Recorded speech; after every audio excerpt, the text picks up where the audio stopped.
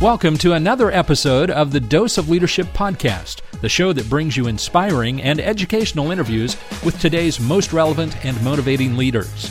Each episode is dedicated to highlight real-life leadership and influence experts who dedicate their lives to the pursuit of the truth, common sense, and courageous leadership.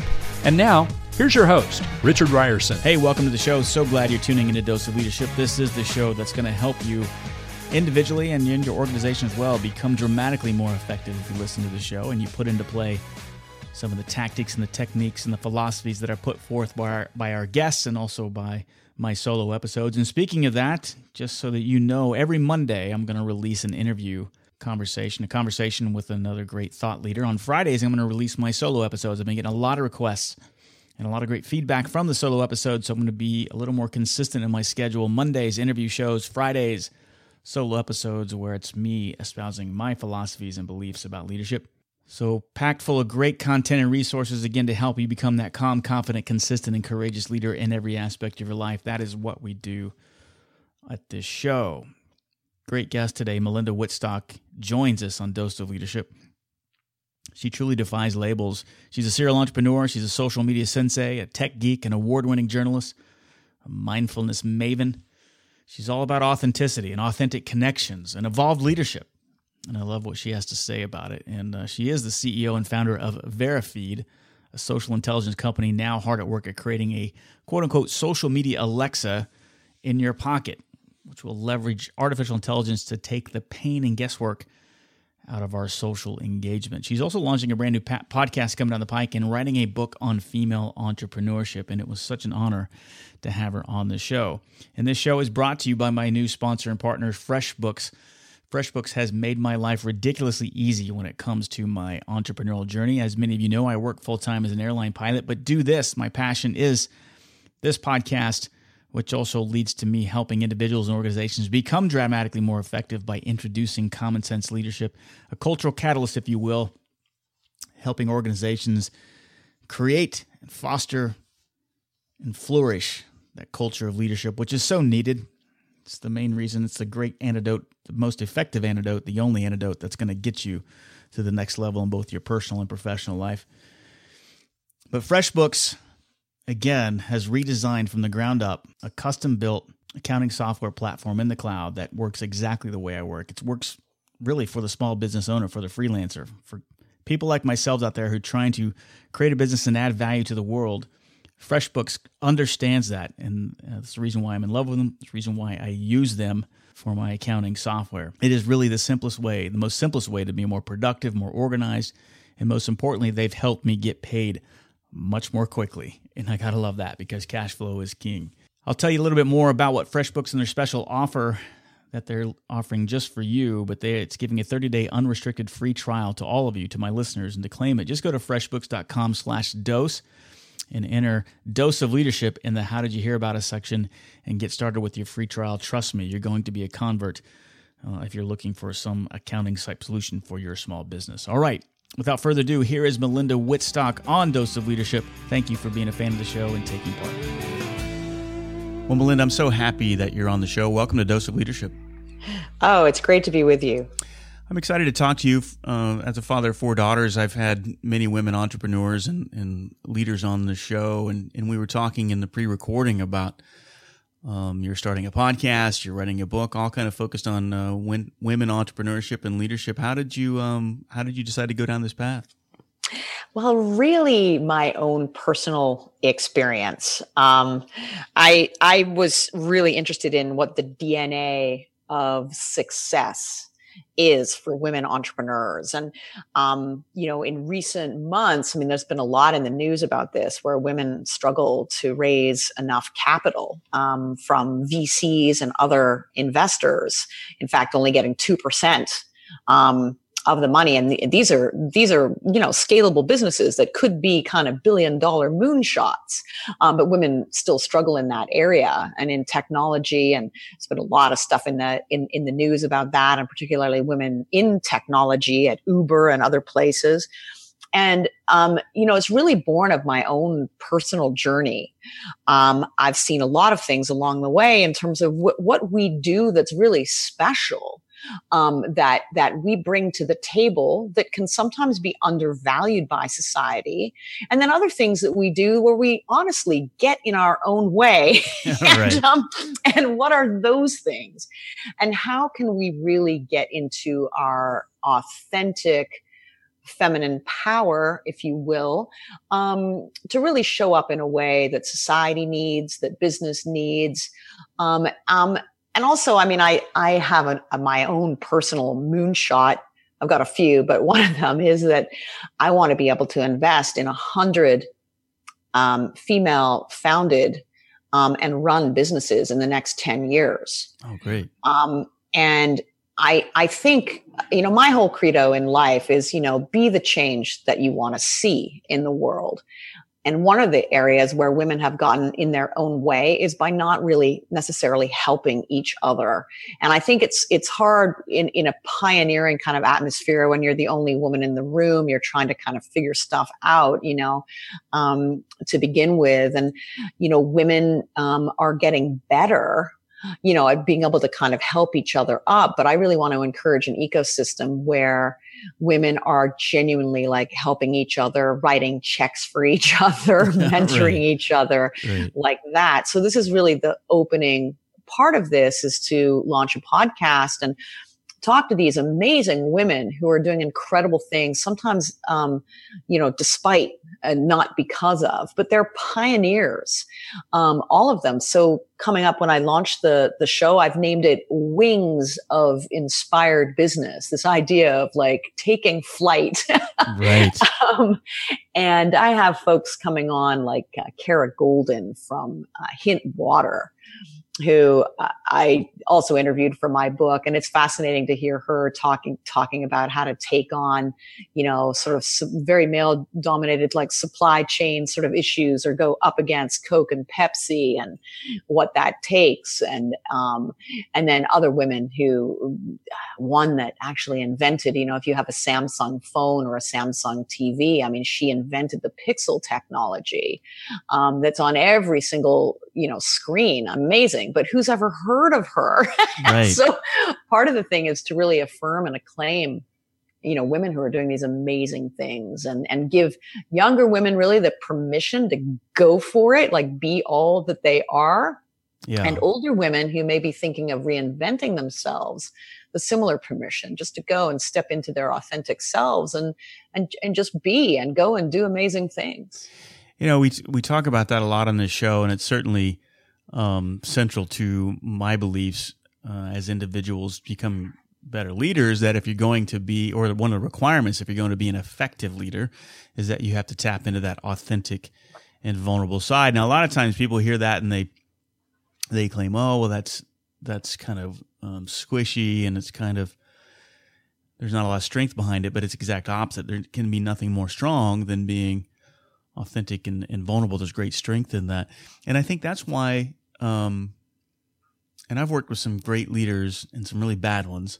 And some of the best leaders I've ever worked for have been very authentic and very powerful women in an authentic way. And some of the worst leaders I've worked for have been women as well.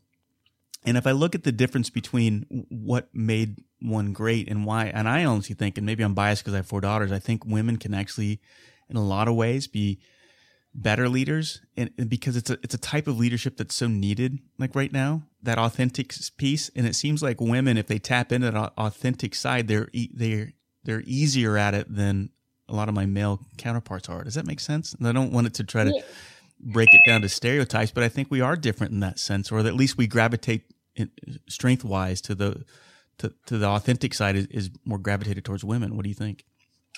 Yeah, I think it's really interesting. I think there's a bunch of things you said there that really resonate with me. I think with authenticity, it can be actually scary to some people. Sure it is, yeah. And I think the people who call it squishy or whatever are actually masking something there, because the tragedy is so many people go through life and they live somebody else's life. They do all the things they were supposed to do or should do. A lot of the women that I interview in the book and the podcast, they talk about how they felt that they had to go to get all these different credentials or degrees, or they put all these things in front of what they actually wanted to do. And I think what's interesting is to see, women in particular start to kind of bloom in their like late 30s, 40s, 50s, because at that point, it's kind of like they have nothing to lose. Why not be yourself? Right.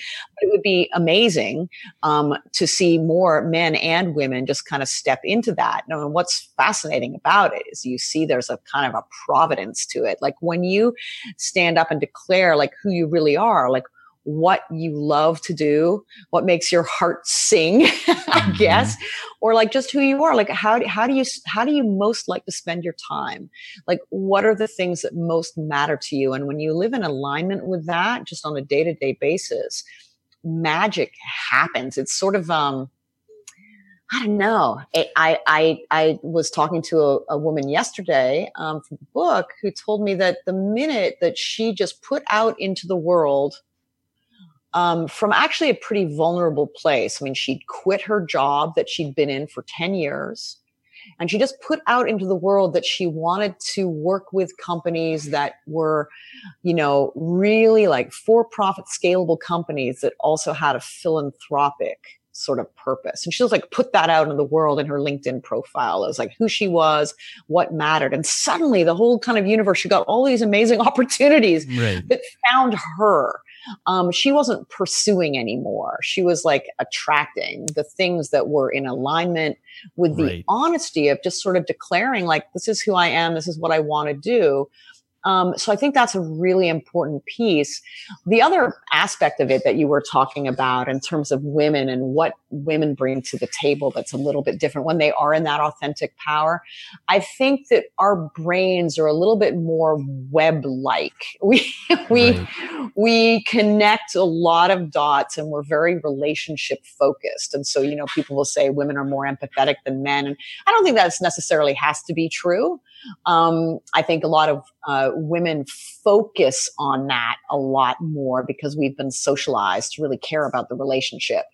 And I think caring about the relationship is really great and really wonderful. And we all need to do that, except when we care about it at our own cost. I mean, so sometimes women as entrepreneurs are like too slow to fire somebody, or they'll stay in a toxic relationship that's not good for them, or they will act in fear because they're afraid of being like literally cast out of the tribe.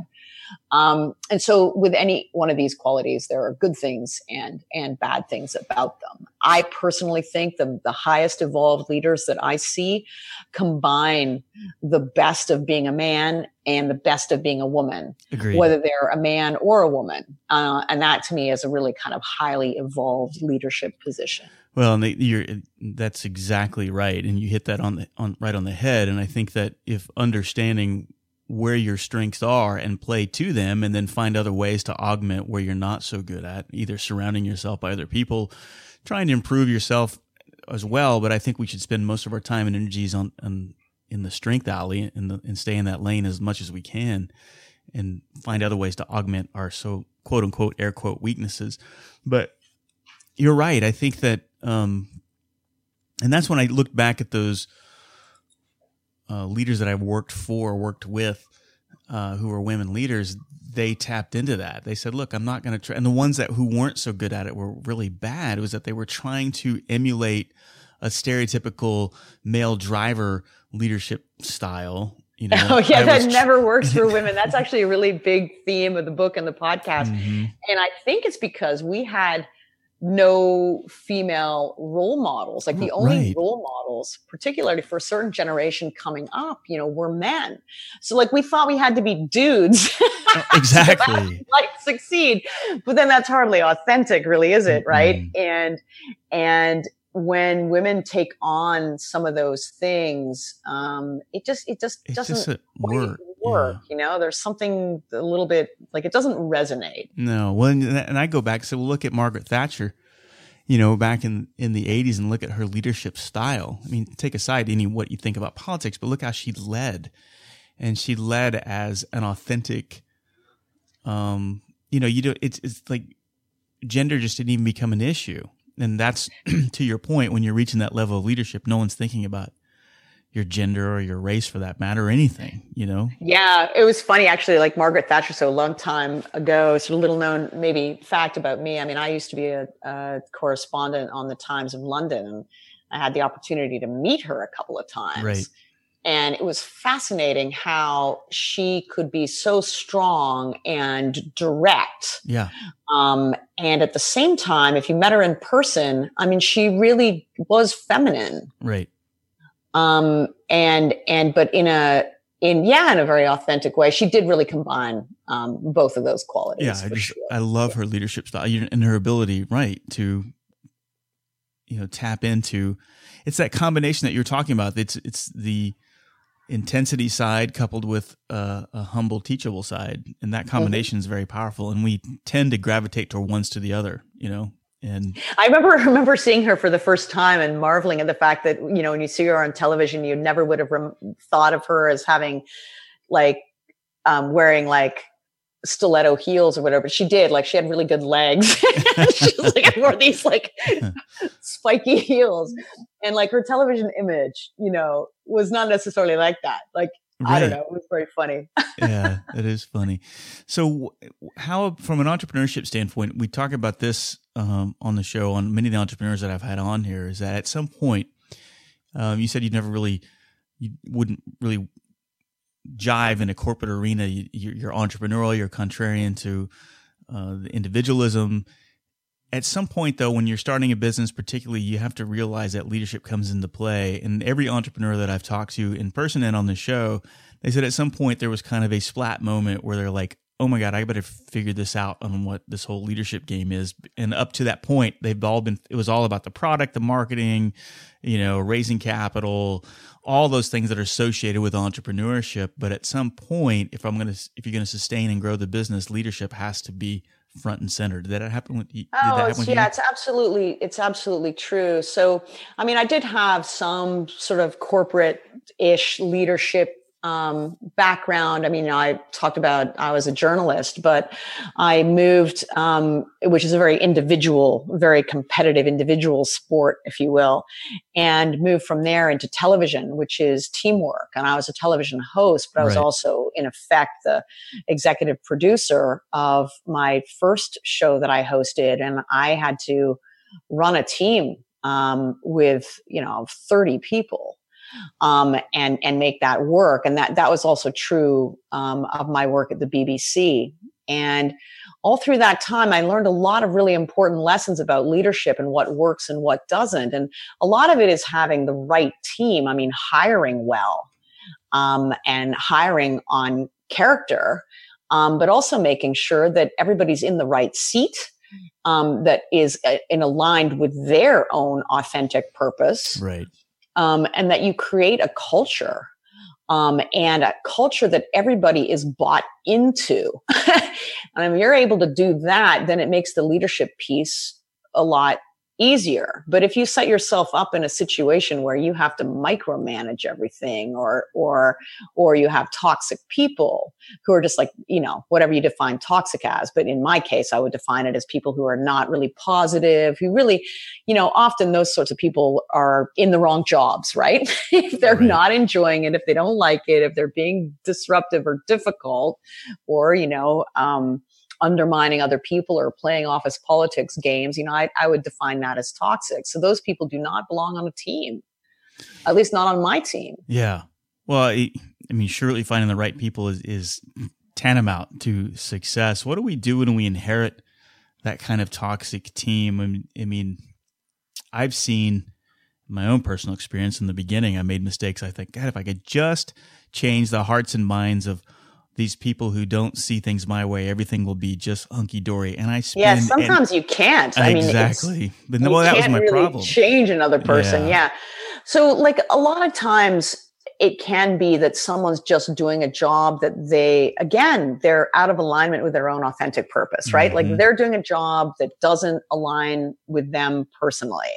Right. And so a job of a great leader is to really understand whether they're suited for the task that they're actually being asked to do every day. And sometimes they're not. Like, they're there because they think they should, their parents told them, or their friends told them, or they think somehow, and they're often relieved and liberated when either they are asked to move on to like a different job. It's the catalyst that gets them on the right path, or really mentored internally within a company or a startup or organization to be, what is it that they really want to do? What is it that really makes their heart sing? Because when someone is in that right seat, they are going to be so grateful and so happy that they're going to do much better work. And then they don't have to be micromanaged and, that kind of thing. Right. So really, I think a good leader, first of all, I mean, the hiring is critical, but if you, like to your point, if you inherit a team, it's just really observe them a little bit over time, ask them the right questions, really figure out what it is, be their concierge in a way, to help them find their purpose. We'll get back to our conversation with Melinda Wittstock in just a moment, but as promised, I wanted to give you some more information about my brand new sponsor and partner, FreshBooks. I just want you to imagine what it's like in my life. Again, I love doing this podcast. It's my favorite thing to do, and my other favorite thing to do is to work with organizations, helping them become more effective in everything that they do, introducing the leadership culture that's so needed in our personal and professional lives. But if you can imagine my time when I'm home, when I'm not flying, I'm constantly working on this business, taking care of the family. I'm racing against the clock to wrap up different projects, get proposals out, prepping for this podcast, recording intros, trying to find new guests for the show. In the meantime, I'm trying to tackle a whole mountain of paperwork and actually get paid for all of my efforts, right? And so welcome to the life as an entrepreneur. But I love it. It's challenging. I wouldn't have it any other way. It's challenging, but FreshBooks completely understands it. They've redesigned their accounting software from the ground up for small business owners, entrepreneurs, just like myself, just like you. The bottom line is the working world has changed, right? Forever. And the growth of the internet, and you've heard me say this on the show, this is the best time to be alive on the planet. Honest to God, anybody out there, the willingness and desire to better themselves, this is the time to do it. It really is the age of entrepreneurship as far as I'm concerned. And to meet this need, FreshBooks, again, is announcing to launch an all-new version of their cloud accounting software. It's been redesigned, like I said, from the ground up, and it's custom built to exactly the way you work. It's really the most simplest way to be more productive, more organized, and most importantly, get paid quickly. All of that has changed dramatically once I started working with FreshBooks. The all-new FreshBooks is not only ridiculously easy to use, it's also packed full of powerful features. You can create and send professional-looking invoices branded to your brand in less than 30 seconds. You set up online payments with just a couple clicks and get paid up to 4 days faster. That's how much quicker I'm getting paid. And you can also see when your client has seen your invoice, and you can put an end to all the guessing games. And again, like I said, a special offer for all of you out there. FreshBooks is offering a 30-day unrestricted free trial to all of you. To claim it, just go to freshbooks.com/dose and enter Dose of Leadership in the How Did You Hear About Us section. All right, back to the great conversation with Melinda Wittstock. And I think moving them up or moving them out, I think, and I know that sounds kind of harsh, but I think that's sometimes the best thing you can do is like, it's almost like these are the expectations that I have. And I think celebrating those individuals who are emulating the mission, vision, values that you're trying to, put forth in your business. And instead of trying to get down to that level and bring that person up, just kind of almost spend your time with those that are emulating it. And I know that sounds kind of harsh, but it seems like then that gives that opportunity for that person who's maybe not in that right seat or maybe not kind of on board with what's going on. They'll either rise up or they'll leave, or at least it'll start the conversation like, Yeah, I agree with you. I mean, I think that often when a leader, and this goes back to authenticity, when you're very clear about your mission, exactly, and your purpose, people that are going to join your team start to sort of self-select. Right. So it can be polarizing, but that's a good thing, right? Mm-hmm. Because you don't want people there that don't actually really want to be there. Exactly. And then when there is a conflict or when there is something that goes wrong, things go wrong all the time in startups and in business. I mean, every day in a startup, you can be like within the hour, you can be elated 5 times and like devastated 5 times. So without having like that kind of purpose or alignment, it's very difficult to keep a team really, pushing through and really doing their best, even when things go wrong. Right. Well, is that kind of what we're talking about here? Is that what prompted you to start Verifeed, to try to get these kind of authentic conversations, or at least the culture, or at least planting the seeds of an authentic culture in an organization? Talk to me a little bit about Verifeed and why you exist. I mean, it's a really interesting question. And I think of how I evolved, because this is my 4th company. And it evolved in a way back, sort of out of my journalism, because as a journalist, I always wanted to be first and right and predictive. And I really wanted to understand truth. I mean, and like concepts like truth and trust and, like things like source reputation, all that kind of stuff was really important as a journalist. And so carrying that with me through different companies that I've created, all the way by like what they share in the course of their kind of everyday conversations, like what you can discern about their interests or hobbies or attitudes, tastes, needs, challenges, all that kind of stuff. We can help people find their true tribe, if you will, their most likely pre-qualified customers, but also the people who would like be so likely to love them so much that they would turn into influencers on behalf of a company or a cause or an organization. And so within that, as the algorithms were analyzing all these millions of conversations, we started to see a really interesting trend. And there are a lot of reasons for this trend, which I can unpack for you. But the trend is very simple, that consumers now are in charge in a way that businesses once used to be. And I call it like a C to B economy rather than a B to C. The consumers have all the choice and so much more information. And they're really self-selecting that they want to buy from companies that are authentic, that that take the time to get to know them, have a personal relationship with them. In other words, brands and businesses that show up with authenticity, because you can't really have a very personal connection or the type of personal connection that the consumer now demands without showing up authentically, without taking the time to personalize your messages on social, or like get to know your customers. Because at the end of the day, people buy from people that they know and that they like and that they trust. And so that authenticity piece is really critical. So how this kind of happened in a way is that, as we're analyzing all these conversations, we saw the brands and businesses that were crushing it were doing so because they were making the conversation about their customer, not about them. And then they were being also very clear about who they were as people, because we have relationships with people, not faceless brands. Right. So that led us to kind of unpack, well, what is it? Like if we had to create a protocol for how to be authentic, what would it be? And the result was an algorithm or series of algorithms called Return on Authenticity. We saw that there was an actual measurable and predictable and growing return from being authentic. Right.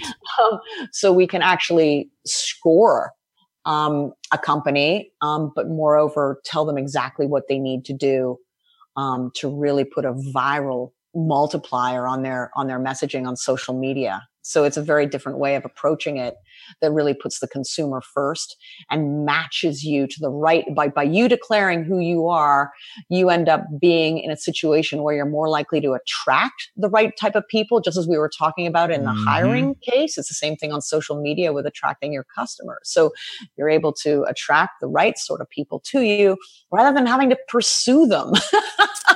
You just attract them to you. It's like much easier, less expensive, and it's better not only for revenue but also for your margins. Yeah, what you're saying really resonates with me, and I think that there's such a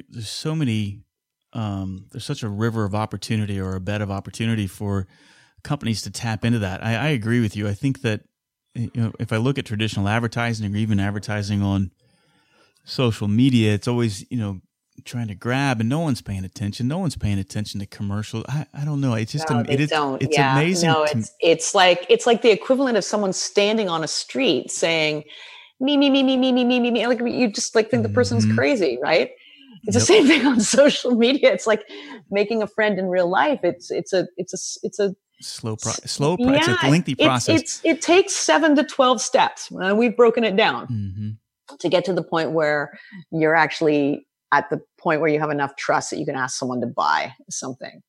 I mean, if you look at the key drivers of any business of what's going to make it successful, it's customer service, it's effective communications, and it's employee engagement. And if you look at, and I think the communication and the engagement piece are kind of tied together, and you look at what makes an organization engaged internally, it's the effective communication coming from the senior leadership on talking about what it is we're trying to accomplish and why. And I don't think you can over communicate that. I think it's impossible to over communicate that. And I think it is one of the key functions that senior leaders should do. And then because if I, as a stakeholder in the organization, know where we're going and why we're heading that way, and I know how my role feeds into that, then I'm going to feel fired up and engaged. But even externally for the customer, as you're saying, it's the same thing, kind of just flipped a little bit.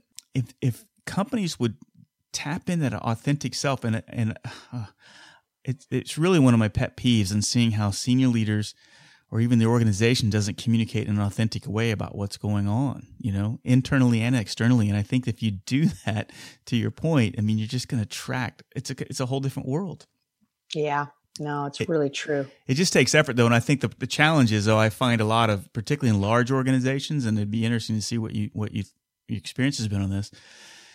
Is, and I've talked to a few CEOs saying, "Hey, you get out there, and some of them are afraid to even come on the show because of that. The ones that are successful, they just bare their souls, and a lot of them don't want to do it because they think they have an image to uphold, or they'll have their lawyer or their communication PR sitting next to them and making sure we're not going to say the wrong thing. And which I get. See, so much of that is fear. Yeah. Like one of the things that happens, a lot of the kind of startup founders that I've mentored over the years, and I think this is true of myself as well. To begin with, you think, who is your customer? Like everybody's my customer.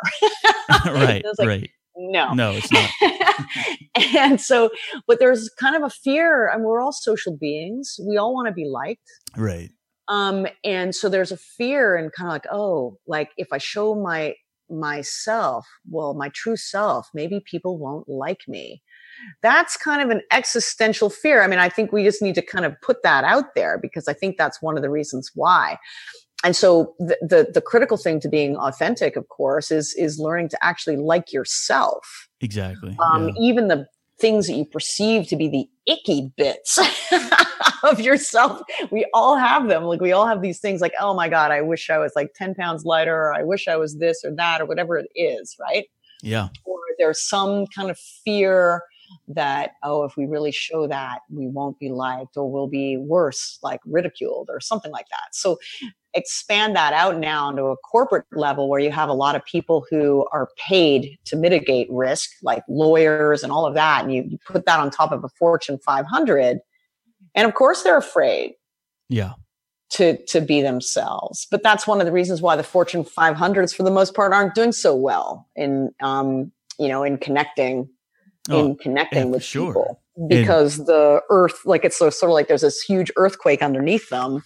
And the way business is played is changing very, very quickly. And it's changing mostly driven by millennials who are having a massive influence on all the other generations in terms of like how we choose to buy products.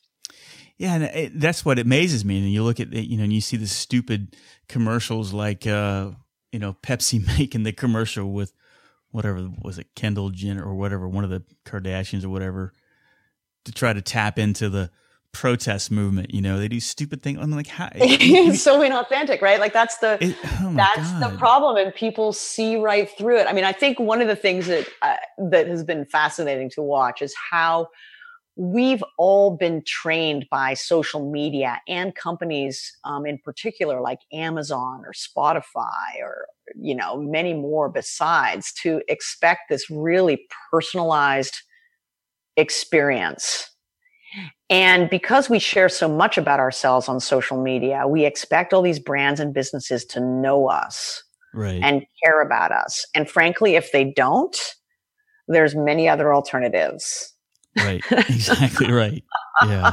And so the big companies think they can do it like they always used to be able to do it, which is just kind of like, I'm just going to put this message out. Here's what we're selling. And then everybody's going to come to us. And the problem they have is they're saying me, when in fact they should be saying, hey, how can I help you? Yeah. And that's what I mean about switching from a B2C economy to a C to B economy. The tables have turned and really switched. And so it's really in that context that the authenticity becomes very important. Yeah. Well said. Well, what you're doing at Verify, that really resonates with me because I think you're tapping into something that is underserved. I think it's still an uphill battle for a lot of us who see it that way, because I know there's a lot of people that still don't see it that way. They're like, no, you don't understand, and that's where I'm still amazed of the companies that I work with that your way sounds good, but we've got deadlines and results to accomplish, and your way isn't. And I'm like, what? It's all tied together, I said, it is. And so you get so kind of tied up in the numbers of the quarter that you lose the year. Exactly. And so, what's really interesting of when we look at the social conversations and also the sort of more evolved enterprise kind of mission driven aspects that the companies that are doing either one or both of those things are driving a much higher company valuation, even in a mergers and acquisitions scenario. So, I mean, it really does. They seem like intangible things, but they do have a direct correlation to your numbers, whether you're trying to drive traffic, conversions, revenue, like impact, getting people to donate or like take action, sign a petition, or whether it's the actual valuation of your company. And that's, again, why it's just like the return on the authenticity is so important. I think a lot of people struggle with social media and other forms of advertising because up until now, it's been expensive guesswork. And so why keep guessing if you can know? And this is why like the data and all the innovations around like sort of the machine learning and artificial intelligence and whatnot that is kind of part of what we do allows you to pinpoint and target with accuracy who your ideal customers actually are and get to know them and listen to them. So you stand a chance of them listening to you. Right. And if you know them, then at least you can, and yourself, then you can match a message that is resonates with your target customers. Who actually is going to be interested in your authentic message. And that's where magic happens, when you can connect those two things. I love it. I think it's great. I love what you're doing with Verifeed, and I love the angle that you're coming at it, or the direction that you're coming from, because it taps into the core of what is essential or fundamental in leadership and in life, and it leads to significance. And I just don't think you can't get there any other way. And I think you're right that it's overdue. Companies are overdue to tap into that authenticity vibe or that vein. If they don't, they're not going to be innovative. They're going to wither away and die. And we're seeing that with the kind of the brick and mortar retail space. We're seeing it with kind of these large companies that are just trying to flounder and figure out their way. The Toys R Us's of the world, and and maybe they're coming at it too late. I don't know. Yeah, it is that. It's partly that it's too late. It's partly that Amazon, again, has trained people to, like, if you can get a concierge experience, why go and be treated like a number somewhere else? Right. Why do that? Right. Mm-hmm. And so I think these forces are shifting so rapidly. And I think one of the other ones that's really important, I think, to your listeners is that just some of the interesting research that's going on. Did you know that by 2020, 40% of the American workforce will be gig workers? I mean, that is people who go from like freelance gig to freelance gig to freelance gig. They won't even be working in corporate anymore, because as these corporations are sort of no longer relevant, like the economy is switching in so many different ways so quickly.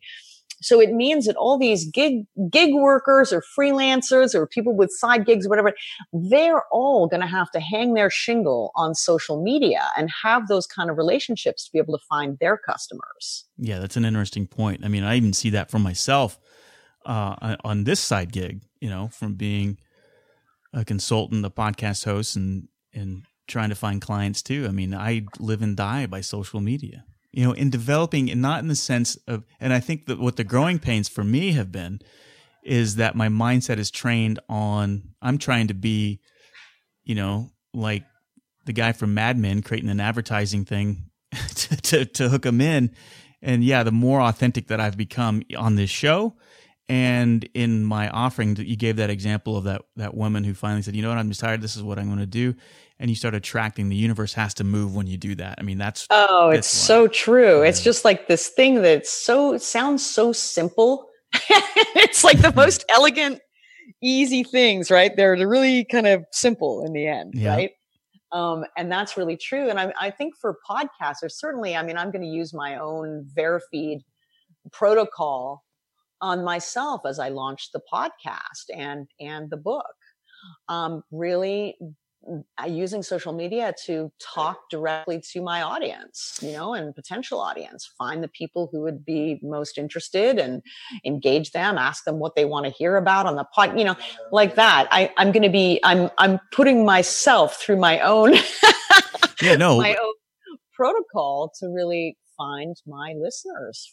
And I can speak from experience, doing this almost 5 years. I can almost, and I never thought about it being measurable because I've always struggled. We all struggle with how do you measure the intangibles, but I know that and I can't even listen to my first episodes because I was trying to be this, AP reporter and had my list of questions, and I do my research on people and I study and I read the books if I can, if it's out, or at least parts, and I'm extremely interested in the guests, but I look at what I was doing in the first, 25 episodes, and it's painful because I wasn't even listening to what they were saying because I was just looking at my list of questions I had to do. And then and now I'm observing, even watching people on TV, the great interviewers and the not so great.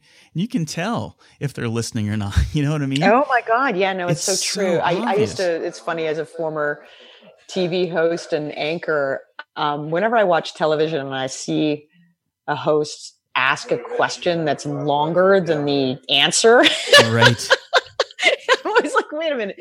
One of the things that I learned very early on in that respect, like going way, way back to my days at the BBC and ABC and other places, was that when I finally had the confidence to throw away my notes, like I would read them out, research people beforehand, but then if I had the confidence to go into an interview and just listen and go off script. It used to drive the producers crazy sometimes. Like, Melinda, you were supposed to ask that question. I'd be hearing that in my earpiece.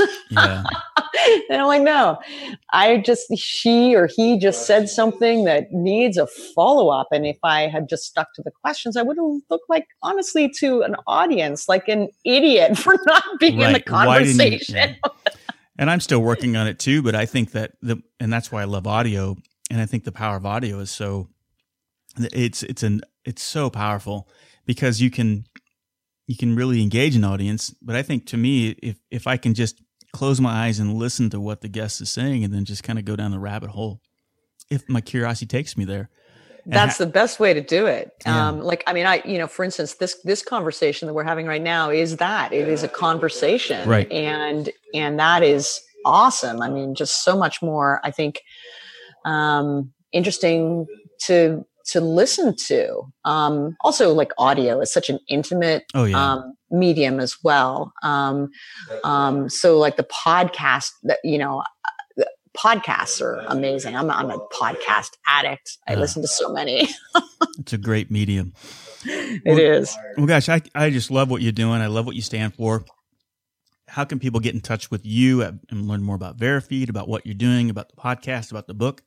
Yeah, absolutely. That's awesome. So the best way, I answer all my emails, so you can always email me, Melinda@verifeed.com. So it's pretty easy. It's spelled VERIFEED. EED.com.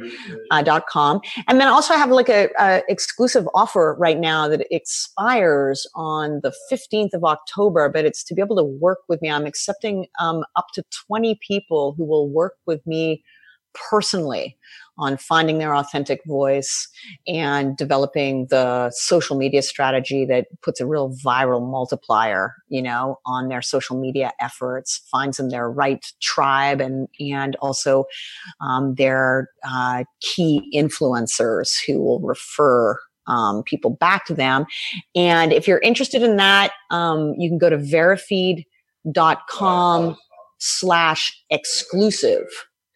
And it's highly discounted, grandfathered, and I'm one of the 20 I mentioned. I'm putting myself through my own protocol for the growth of my podcast.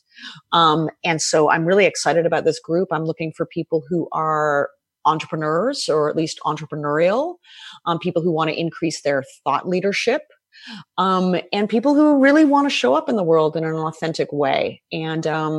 And so, you can go to verifeed.com/exclusive and check it out. Awesome. I'll have links to all of this, including that special verifeed.com/exclusive offer. And how about links to everything else and all of your social media profiles, and hopefully people can get in touch with you. My gosh, thanks for coming on the show. I'm so happy to have you in the tribe, and I love the work you're doing and the dents you're making in the universe. Thanks for coming on the show. Thank you. It was just great to talk with you. I really enjoyed it. Hey, thanks for tuning into the show. Go to richardryerson.com or doseofleadership.com and fill out the contact page and reach out to me. Let me know where you're at your leadership journey. Also, if you want access to my brand new online leadership course to help become a better leader, go to legacyleaderblueprint.com. Fill out your email and you gain access to a free 12-minute video that will reveal the top secrets of leadership and also show you how you can gain exclusive access to my online leadership course. That's legacyleaderblueprint.com. Hope to see you on the inside. Thanks for tuning into the show.